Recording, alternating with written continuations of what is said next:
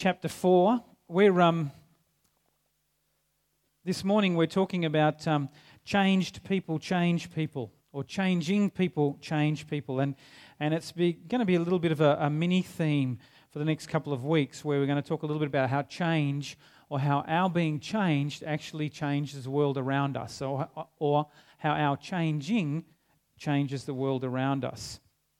And this morning I'm just going to lead you in this reading, and then we're going to share with you, and I'm going to get Luke up to share a little bit as well.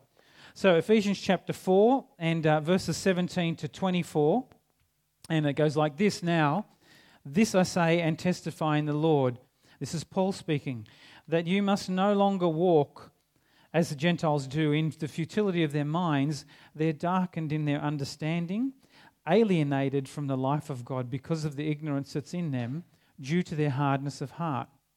They have become callous and have given themselves up to sensuality, greed, to practice, and every kind of impurity. That's what the world's like. That's what you were like. But that's not the way you learned Christ. Assuming that you've heard about him and were taught in him, as the truth is in Jesus, to put off your old self, which belongs to the former manner of life and is corrupt through deceitful desires, and to be renewed in the spirits of your minds, and to put on the new self, created after the likeness of God in true righteousness and holiness. And skip over, I'm going to just into the next chapter of Ephesians. I want to read a few verses there, verses 15 to 20 of Ephesians chapter 5. And this is Paul's letter, and he continues, he's speaking to them still, and he says, "Look carefully then how you walk, not as unwise, but as wise, making the best use of the time, because the days are evil. Therefore, do not be foolish, but understand what the will of the Lord is. And do not get drunk with wine, for that's debauchery, but be filled with the Holy Spirit, addressing one another in psalms and hymns and spiritual songs, singing and making melody to the Lord with your heart, giving thanks always and for everything to God the Father in the name of our Lord Jesus Christ, submitting to one another out of reverence for Christ." And this is Paul speaking to the Ephesian church to encourage them. And we've talked about Ephesians before, and I'll touch on it again.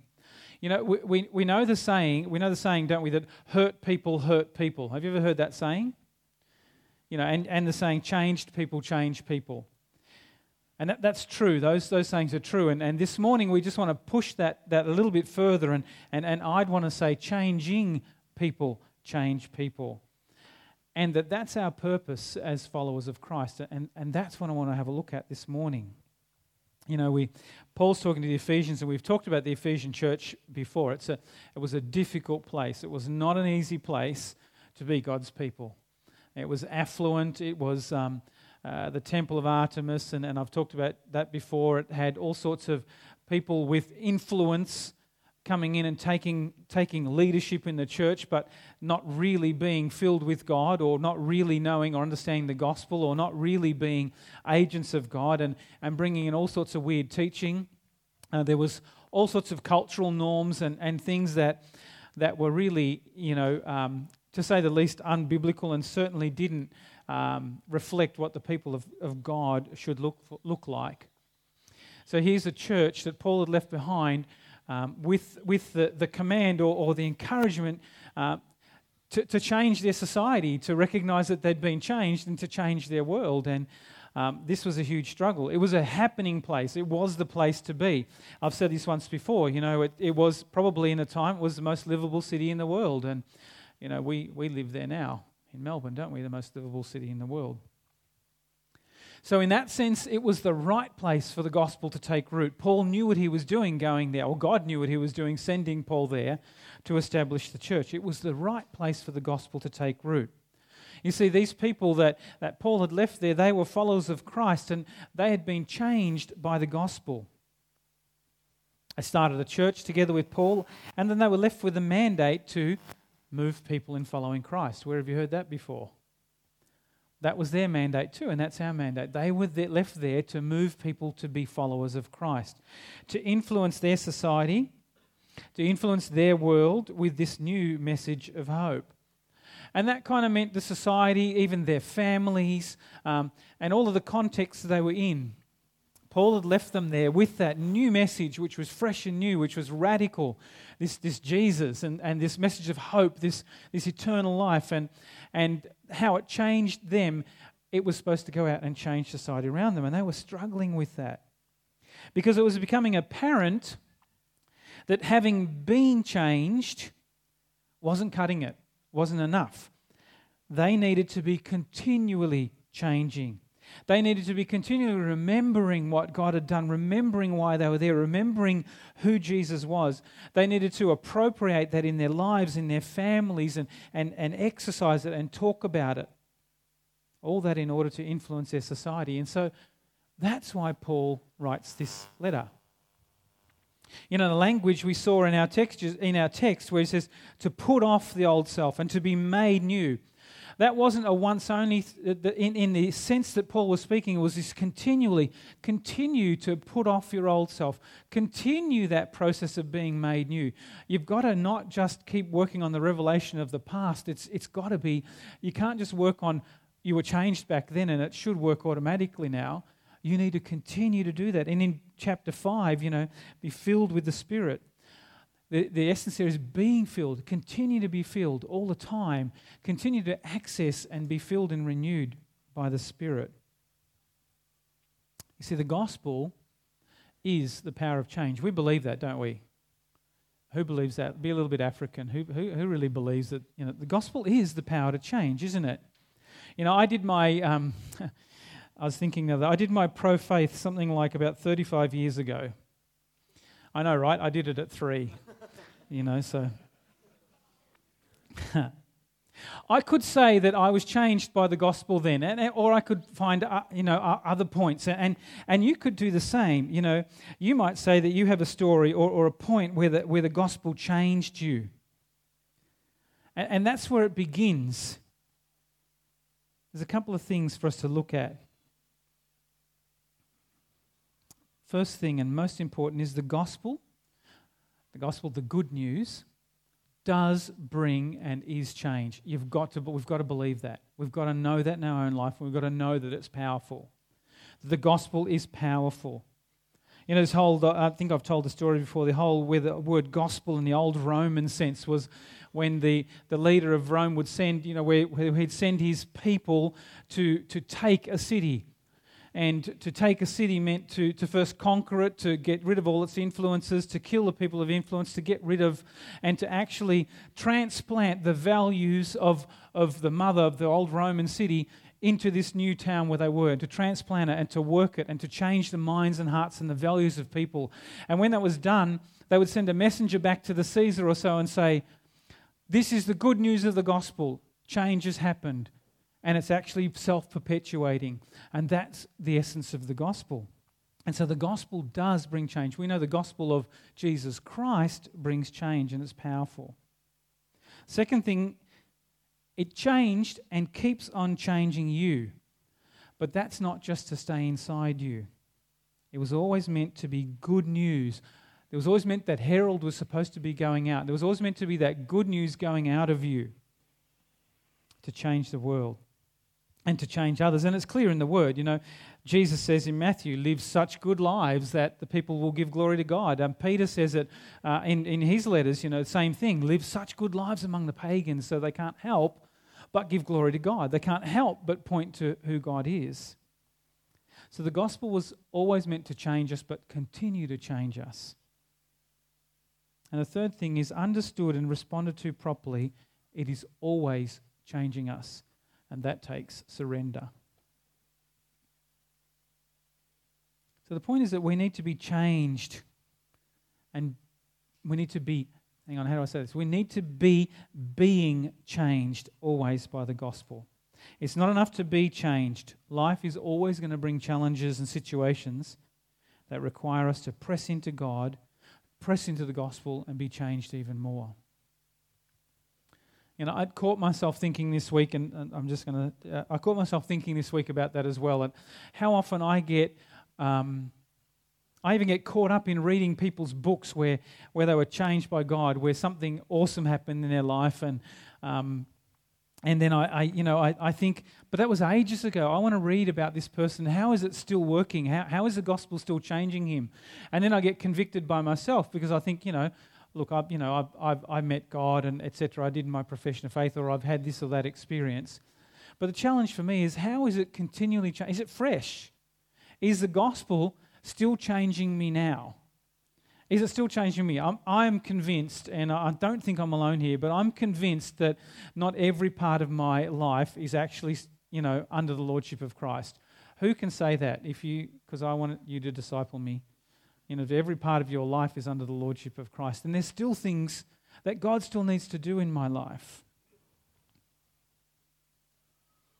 Situations bring up parts of us that we realize have not yet been surrendered. Teachable moments, teaching moments. And so, as I said earlier, we're doing this short season on change and how it affects our lives and the lives of God, the lives of those God places around us, wherever that is. And we want to use some testimonies. We want to use some stories, some people to share how that's happening. People that have been changed and are living change in their community. That are being changed, even being changed by where God has called them, and are bringing change to that place. So that's what I wanted Luke to share this morning. Luke's going to share for a little bit around this area about how change in his life and how the changing in his life is helping him making change in other people's lives. And then I'll jump up and wrap it up. So Luke, come on up.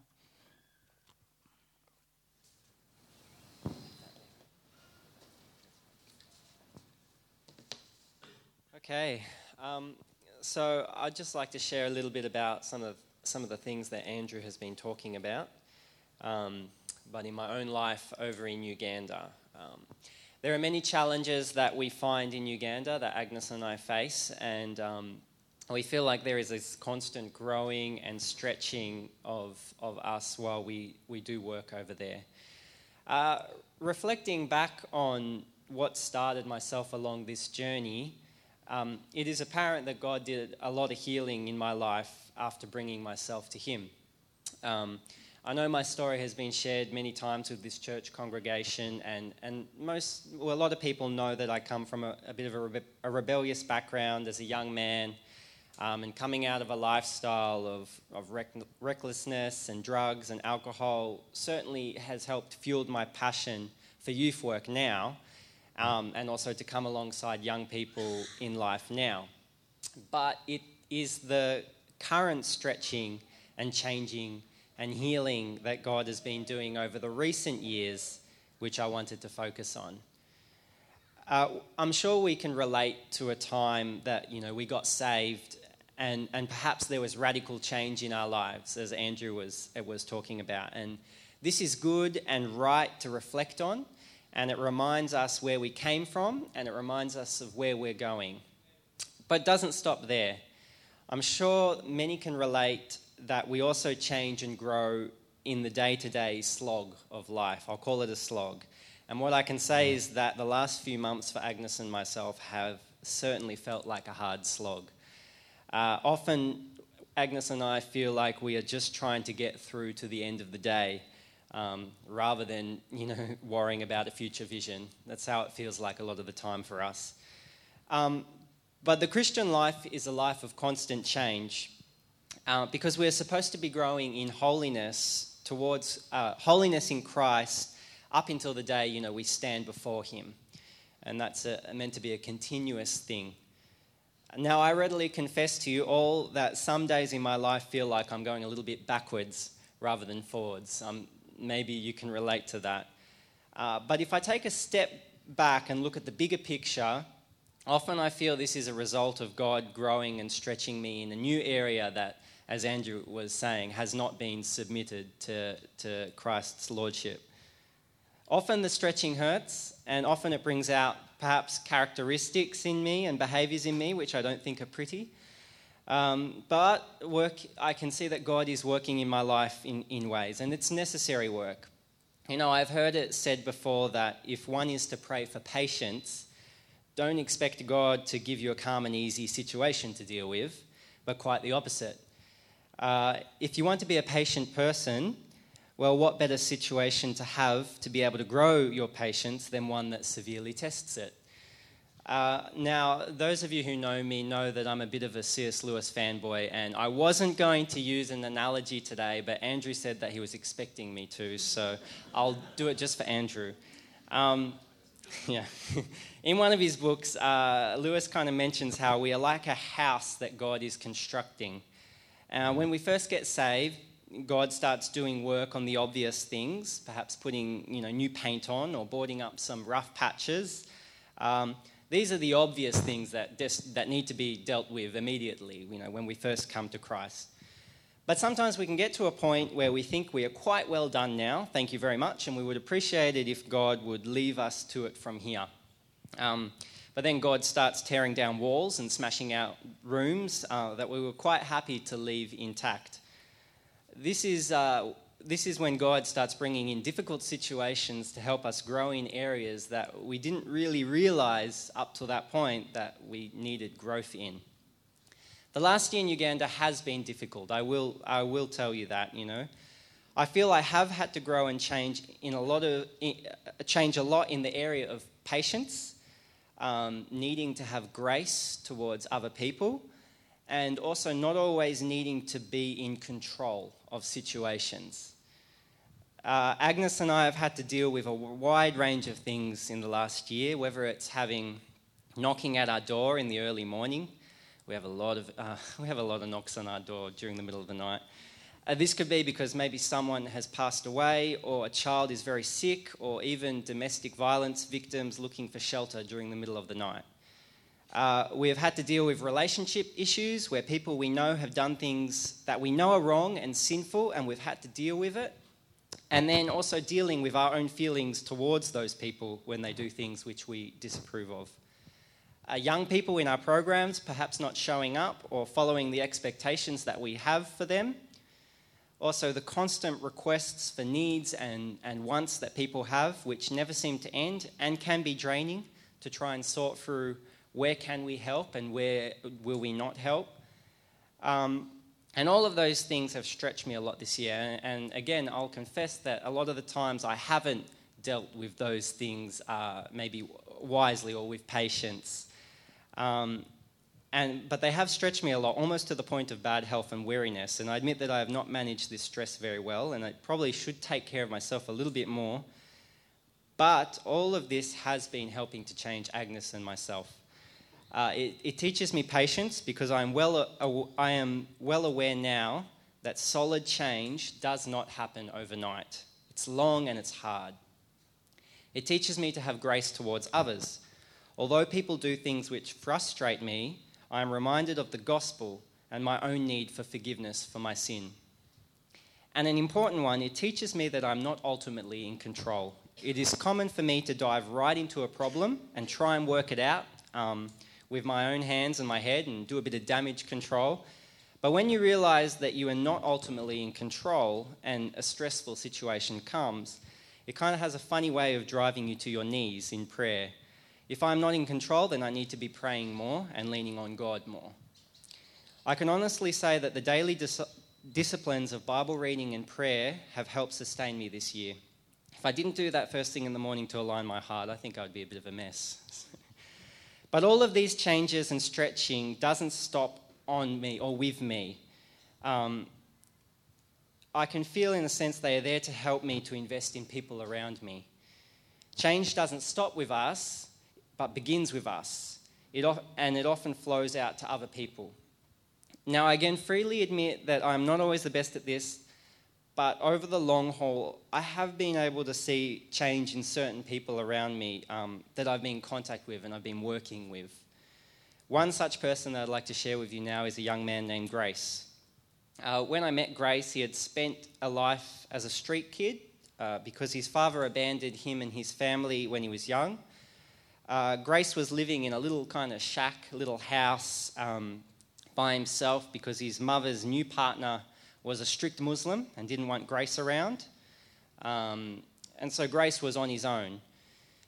Over time, I developed a relationship with Grace, and I saw him going to school more, managed to get him a sponsor, which was, so he's focusing more on his education. I encouraged him in his talents of dancing, and soon enough we had a group of about 15 youth using dancing as an outreach in their community, and Grace was predominantly the one leading this group. I saw Grace start attending more Bible studies and getting involved with church, which was great to see. But Grace being a young man who grew up fatherless, living on the streets with no discipleship or guidance in his life, meant that change has also sometimes been slow with him. Grace has an old way of life that has always been the way he has survived. And that he has been trying to grow out of that for a few years, and so he still has, bad habits and sinful habits. One of these moments of weaknesses and failings in Grace came last year when he got a young girl pregnant. I actually found out before Grace because the uncle to the young girl came to talk to me about it when they had found out, because that uncle knew I was one of the people who was influencing Grace or discipling Grace. Interestingly, the uncle was certain that Grace would deny that it was his child, as that is the most common thing that happens many times in Uganda. He won't accept that it's his. He'll run away and that'll be it. But I thought differently. I had known Grace for a year at that point, and I thought with a little bit of patience and guidance, Grace would be able to face this. Now, I could have gotten frustrated with Grace. I was frustrated with Grace. And I could have got upset, and I could have told Grace to stop coming around our house and that he has failed and he's disappointed me. But again, where would I have been if God gave up on me when things got messy in my own life? So by encouraging Grace that I would help guide him and face this issue with him, Grace had the strength to confess it was him who did this and that he would face the problem. He would face this situation that had arisen. We talked about what he did was wrong, and Grace already knew that, and he acknowledged that. And he also understood that his life was going to change, and most likely it's going to be quite a bit harder now as a result. Life is going to get hard. But we also talked about that God is not done with Grace, that there is redemption in any situation that God wants to put his hands on. And already we have started to see this redemption in place. I mean, Grace confessed to his dancing group and to his friends about what he had done, and that he was now facing fatherhood. And Grace told the group his feelings, and that he just wanted to step down as the leader for a little bit just to work on his life. And as a result, the group started confessing and sharing their own problems and temptations. A group of young guys, and we actually had this great time of praying over the other boys and helping them through their own issues. And if Grace had not owned up to what he had done, perhaps many of these other boys would not have the courage to share their own failings and their own areas that they needed help with in their own lives. Grace also faced the family of the young woman to apologise to them and also to offer whatever support he could to the family. And Grace has been also helping us at YSU working with our chickens over the last few months so he can earn a little bit of money, which he has been giving to the young woman's family to help pay for the hospital bills. The baby was born in March this year, Scott Taylor. And the family has allowed Grace to be able to make visits and to have an investment in the child's life, which we also thank God for. They've been quite understanding. So often change can be hard and it can be messy. But if I look back, if I think God had not been working in my own heart and changing me in the areas of patience and having grace towards others and also submitting to Christ, then perhaps maybe I would not have invested so much in Grace or given up on him. Perhaps maybe another little baby would be growing up in Uganda with no father taking responsibility for him. I remember Grace sharing with me one time that Grace said that he had never had a father figure in his life because his own father never wanted to take responsibility. Another family member of Grace, whether it was an auntie of Grace, had told Grace that the cycle is just going to continue with you and said that, Grace, you're going to be no good just like your father. We talked about how God can break the cycles that we see in life. In Christ there is new life, and Grace does not have to abandon his own baby now. Although the situation that this child has been born into is not the ultimate design that God calls us to, God can still redeem, and Grace can still be a father that is involved because of the change that has happened in Grace's life. God does use our own daily changing to help change others. And the changing doesn't end with us, it begins with us. Often change is hard and painful and tiring, but I think when we reach heaven, we're going to see the bigger picture. We will connect all the dots and we'll get to see what God was doing all along.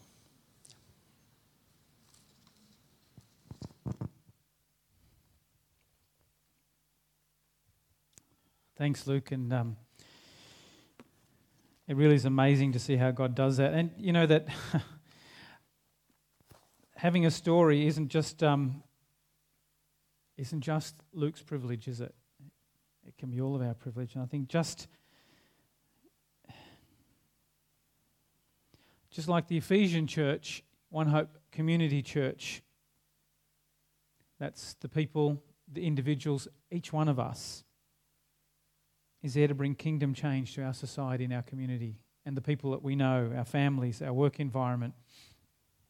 You know, like I said before, Jesus said it in Matthew, and Peter said it, you know, that we were supposed to bring change. It wasn't going to be easy.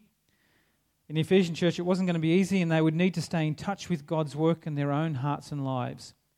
They would need to keep encountering Jesus and His life in them through the Holy Spirit. They would need to confront the unchanged parts in their lives that God, through the Holy Spirit, put His finger on. And this changing would enable them to bear change in their world, in people's lives, right into the issues and struggles that they had in that culture. I think you're getting the connection between the Ephesian church and us.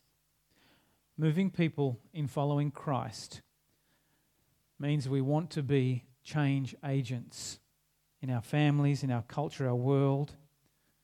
And that's going to require, just like Luke talked about, it's going to require a process of change that's always happening in us.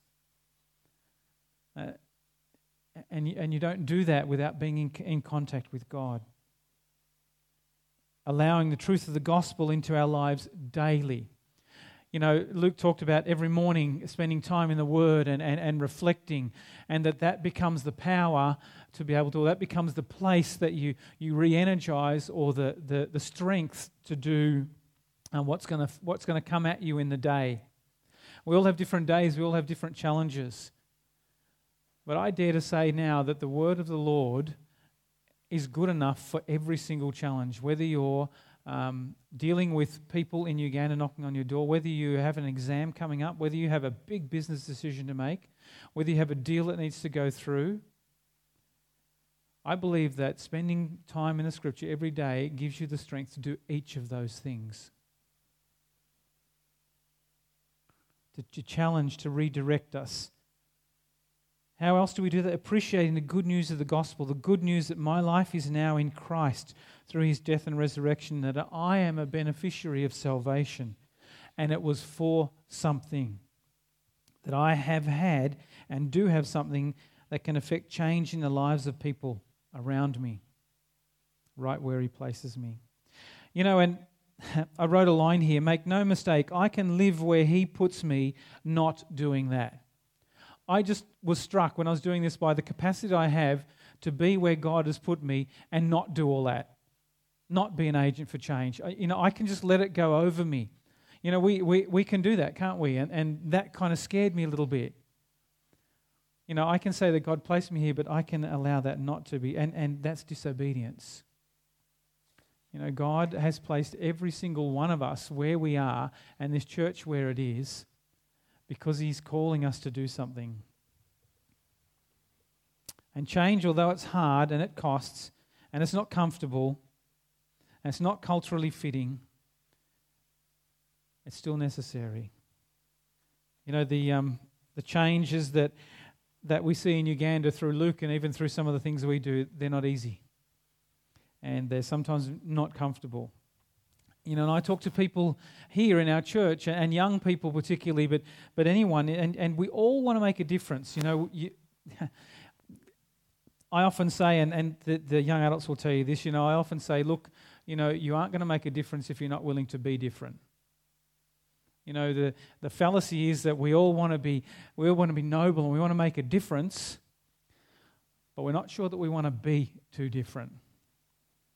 It's even trendy now to make a difference. Young people and young Christians love stories like Luke's story, and I was thinking of people like Shane Claiborne and some of the other things that we love the stories of people that make these radical differences in the world.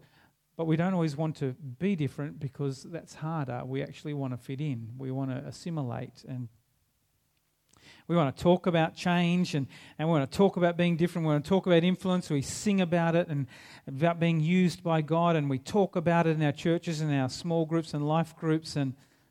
But it's hard and it costs. It takes a sacrifice because you can't just say it or sing it or talk about it. God's calling us to actually do it. And sometimes it comes, like in Luke's situation, comes knocking on your door. We're lucky. Our doors are kind of like at least 10 meters away from the driveway, I wanted to read this morning. I was reading a blog this week, and this person that wrote the blog was reflecting on a couple of the lines of the song Oceans. And I made a joke with the youth band. I said, please don't do Oceans as a closing song. Not after this, She actually said the song's a good song, but there's a couple of lines in there that she just wanted to bring to the attention of the reader. And I'm going to read a little bit of what she wrote in there. And these are the two lines. Spirit, lead me where my trust is without borders. Let me walk upon the waters wherever you would call me. Take me deeper than my feet would ever wander, that my faith would be made stronger in the presence of my Saviour. We know those lines. We've sung them here, right? Here's my problem, she writes. If you will ask the Holy Spirit to lead you where your trust is without borders, do you actually mean that? Because it could look like giving money away. Or it could like being kind to that person that no one else will talk to at a social event. Or it could be opening your home and your life to someone when you really don't want to or it's inconvenient. Or it could be standing up for your faith when it can cost socially or reputationally or even business-wise. Or it could be moving to a foreign country or to a less affluent neighbourhood in a smaller house, or just moving to a different table at lunch. You see, you're asking God to take you where your trust has no borders. You know what that means? You have to leave your borders.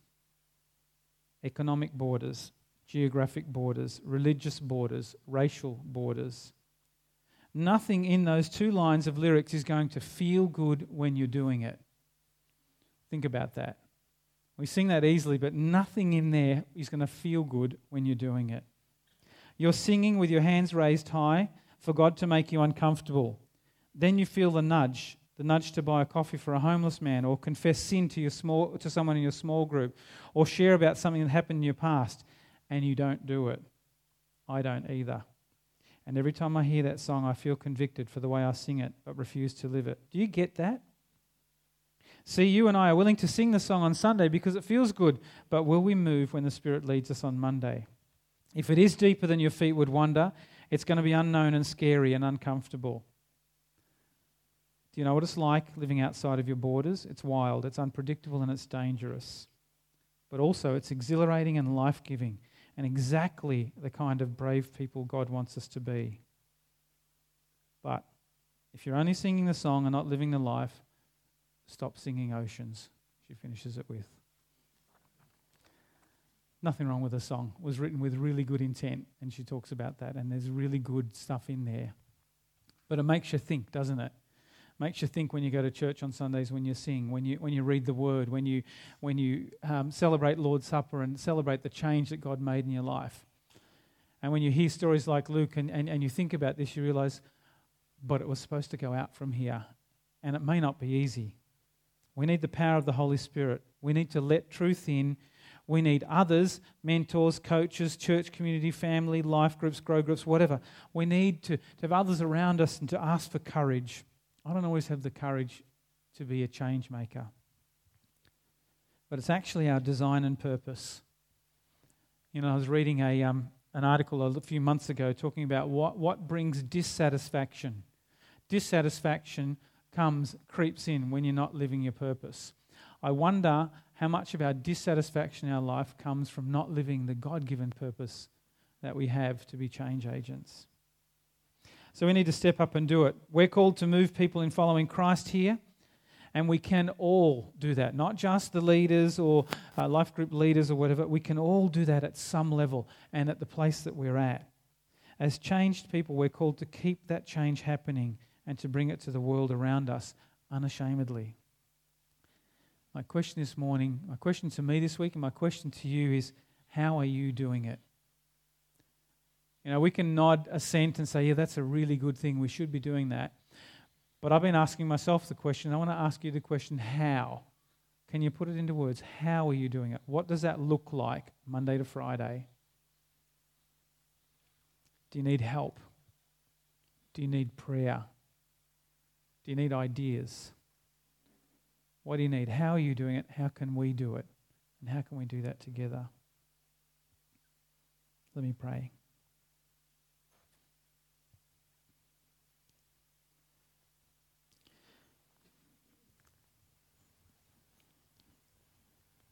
Heavenly Father, we just want to thank you for your word and for the encouragement that comes, but also for the challenge that comes through it. Lord, we want to thank you for salvation. We want to thank you for our destiny and our future, that it was changed at the cross. Jesus, that it was changed by the work that you did.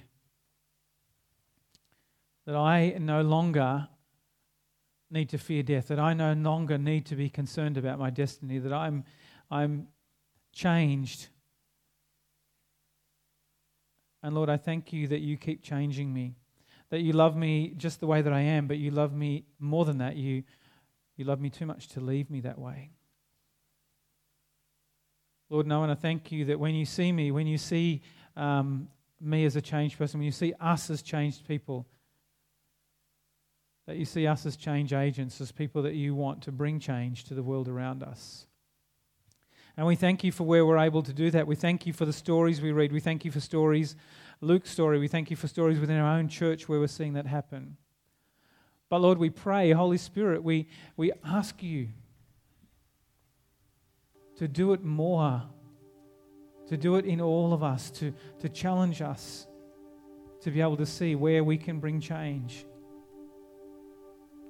where we can show people the gospel, new life, where we can celebrate with others the journey we have towards you.